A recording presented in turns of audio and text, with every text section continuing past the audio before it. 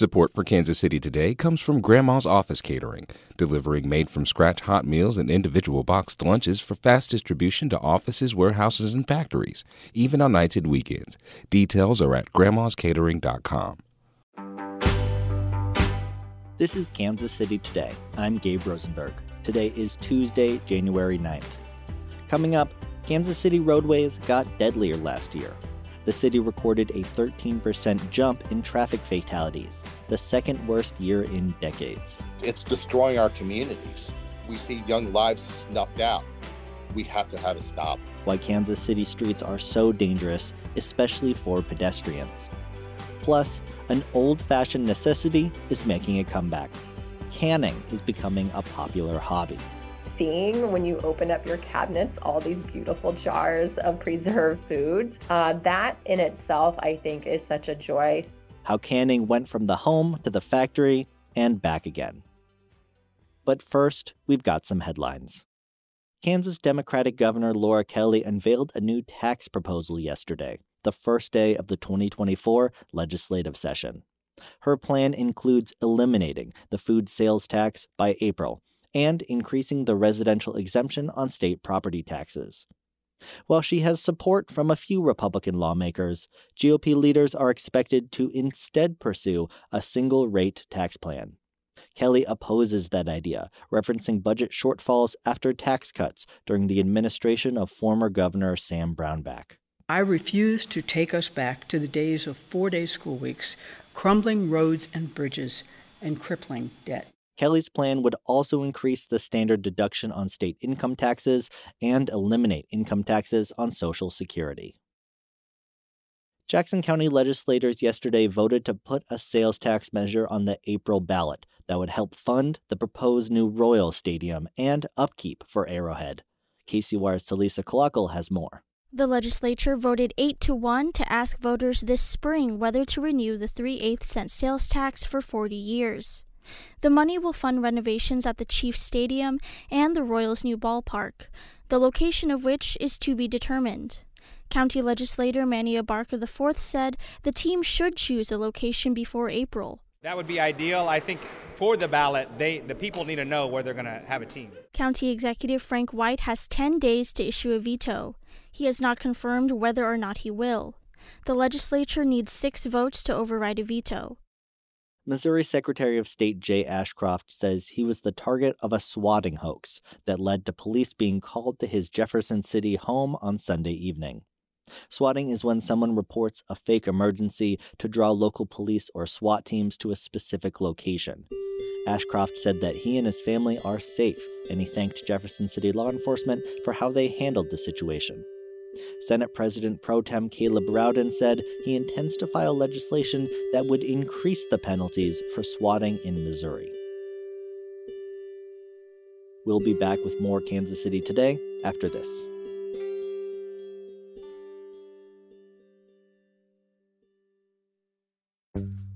Back in 1908, Kansas City biscuit businessman Jacob Luce was locked into a bitter rivalry with Nabisco when he had this idea for a chocolate sandwich cookie, unlike anything on the market. The Hydrox had this really elaborate laurel wreath and this really elaborate font. It was a very Baroque little cookie. How Kansas City created the original Oreo. That's on the podcast, A People's History of Kansas City. Nationwide, roadways got a little bit safer last year, but not in Kansas City, where traffic fatalities spiked by 13%. KCYR's Frank Morris reports that vehicle designs and bad habits from the pandemic are driving up the death toll. Nolan Davidson, a 9-year-old kid, was with his dad driving to a basketball game in Shawnee, Kansas, when a guy in a speeding pickup truck smashed into the side of their car, where Nolan was sitting.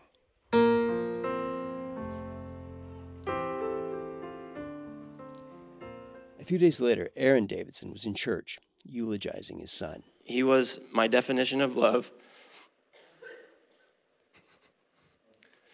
A part of me is missing. A part of our family is missing. We will cherish our memories of Nolan forever. This kind of sudden death and grief is more common than it was just a few years back. People being killed on our roadways, it's friends, it's families, it's neighbors, it's coworkers. It happens every day. About 100 people are being killed every day somewhere in the United States. Russ Martin, with the Governor's Highway Safety Association, says it's like a plane crash every single day of the year. Wrecks killed almost 42,800 Americans in 2022. Traffic fatalities had been generally trending down for decades, until the pandemic when they shot up to a 16-year high. Kansas City Police Sergeant Jonathan Rivers says risky behavior took hold. The main causes that we're seeing is speed, excessive speeds, impairment, and no seatbelts. Speeders tend to be going faster than before. Drinkers are drunker. There's more marijuana and drug use. Of course, people are looking at their phones.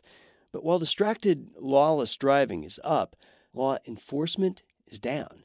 In Kansas City, the police department's traffic enforcement division has shrunk to less than half the size it was just 4 years ago. People feel that they can drive any way they want to, since they don't see officers on the highway as much as they used to. That's a 13% jump from 2022, and more than double the number killed in 2014. So Kansas City is going the wrong direction, but across the country, the news is better. There is some good news about traffic fatalities, though. At a national level, they're slightly down. Mark Chung with the National Safety Council says overall traffic fatality rates have been easing, dropping around 3% toward possibly around 40,000 deaths in 2023. Americans are driving more now, too, so it's a big improvement, but still a lot worse than it was before the pandemic. Chung says there's a huge gap. The delta between that and pre-pandemic 2019 levels is around 6,000 or maybe even 7,000 lives. So your chances of dying in a car are off slightly from the worst days of the pandemic. But walking across the street like Troost Avenue here in Kansas City is as dangerous as it's been in 40 years. In the past couple of years, we've been in the midst of a pedestrian safety crisis, pedestrians being struck and killed on our roadways. Russ Martin, the Governor's Highway Safety Association, says pedestrian fatalities spiked up almost 80% in a decade, leading to more than 7,500 deaths last year. Mark Chung says the evolution of car design is partly to blame. Cars are safer for occupants. They have not been for non-occupants. And in fact, over the last 20 years, have been more dangerous for non-occupants. Much more dangerous. Those newer, tall, imposing, blunt-faced pickups and SUVs are particularly deadly. So the factors driving up traffic fatalities are well known. Pushing them down again is a complex problem, but it can't happen fast enough for people like Sergeant Rivers. It's destroying our communities. We see young lives snuffed out. We have to have it stop. Traffic experts insist this is possible by improving road and vehicle designs, emergency response, policing, by somehow convincing 230 million American drivers to be careful. The National Safety Council has staked out a goal of running traffic fatalities all the way down to zero by 2050. But just making U.S. roadways as safe as they were a few years ago is the first big step. For KCUR 89.3, I'm Frank Morris. The practice of canning food isn't a widespread necessity anymore. Most fresh fruits and vegetables are available at the grocery store year-round. But over the last few years, home canning has gained popularity. Harvest Public Media's Lily Halloran has this report on the history of canning and how it's making a comeback. In the 1800s, canning was done in the home, primarily by women. They preserved surplus peas, peaches, corn, and other acidic foods in glass jars, storing them on shelves to eat throughout the year. But the 20th century brought federal food safety regulations, 2 world wars, and lots of cultural change. Canned goods moved from home kitchens to grocery store shelves as consumers gained confidence in commercial canning. A simple idea, but one of great promise. When industrial canning reached its peak in the 1950s, industry leaders were selling it as progress. We refer to it, and rightly so, as the miracle of the can. Then the 1960s brought the feminist movement and changed the relationship between women and food preparation. Americans wanted convenience. But now, canning has come home again. People who have the extra time and money are showing off their pantries full of colorful glass jars on Instagram. The hashtag canning has over 960 million views on TikTok. It's become more of an edutainment for many people. That's food historian Suzanne Corbett.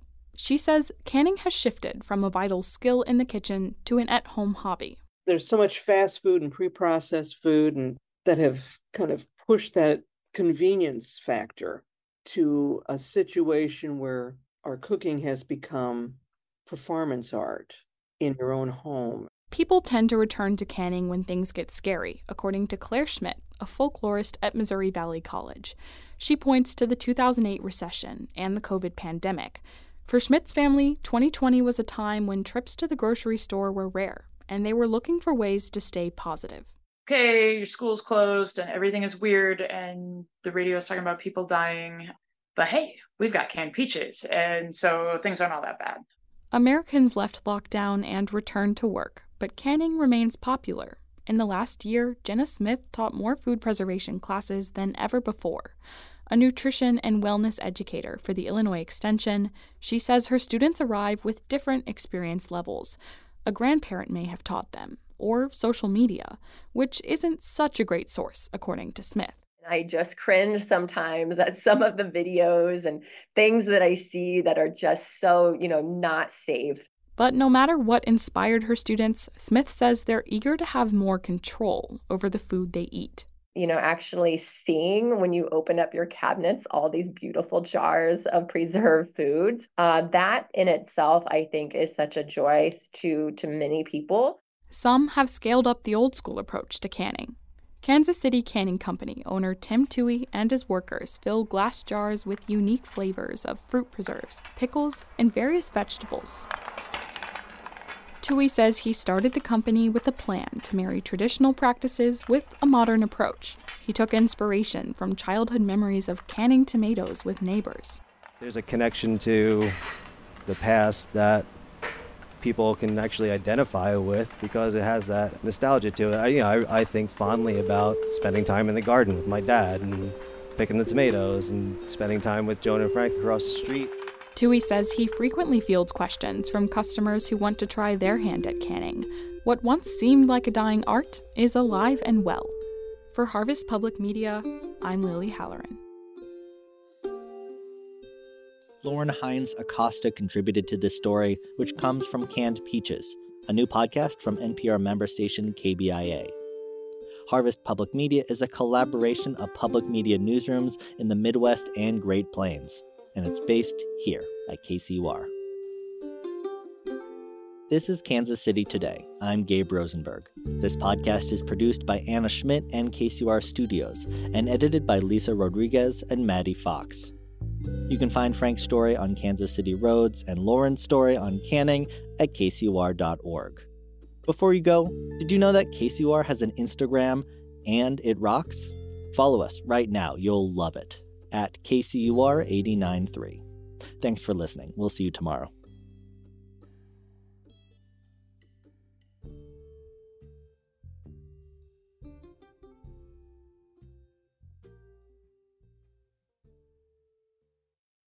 At a time when information continues to come at us faster and faster, sometimes you need to hit pause and rewind. NPR's Throughline takes you back in time to the source of the news stories filling your feed. Find NPR's Throughline wherever you get your podcasts.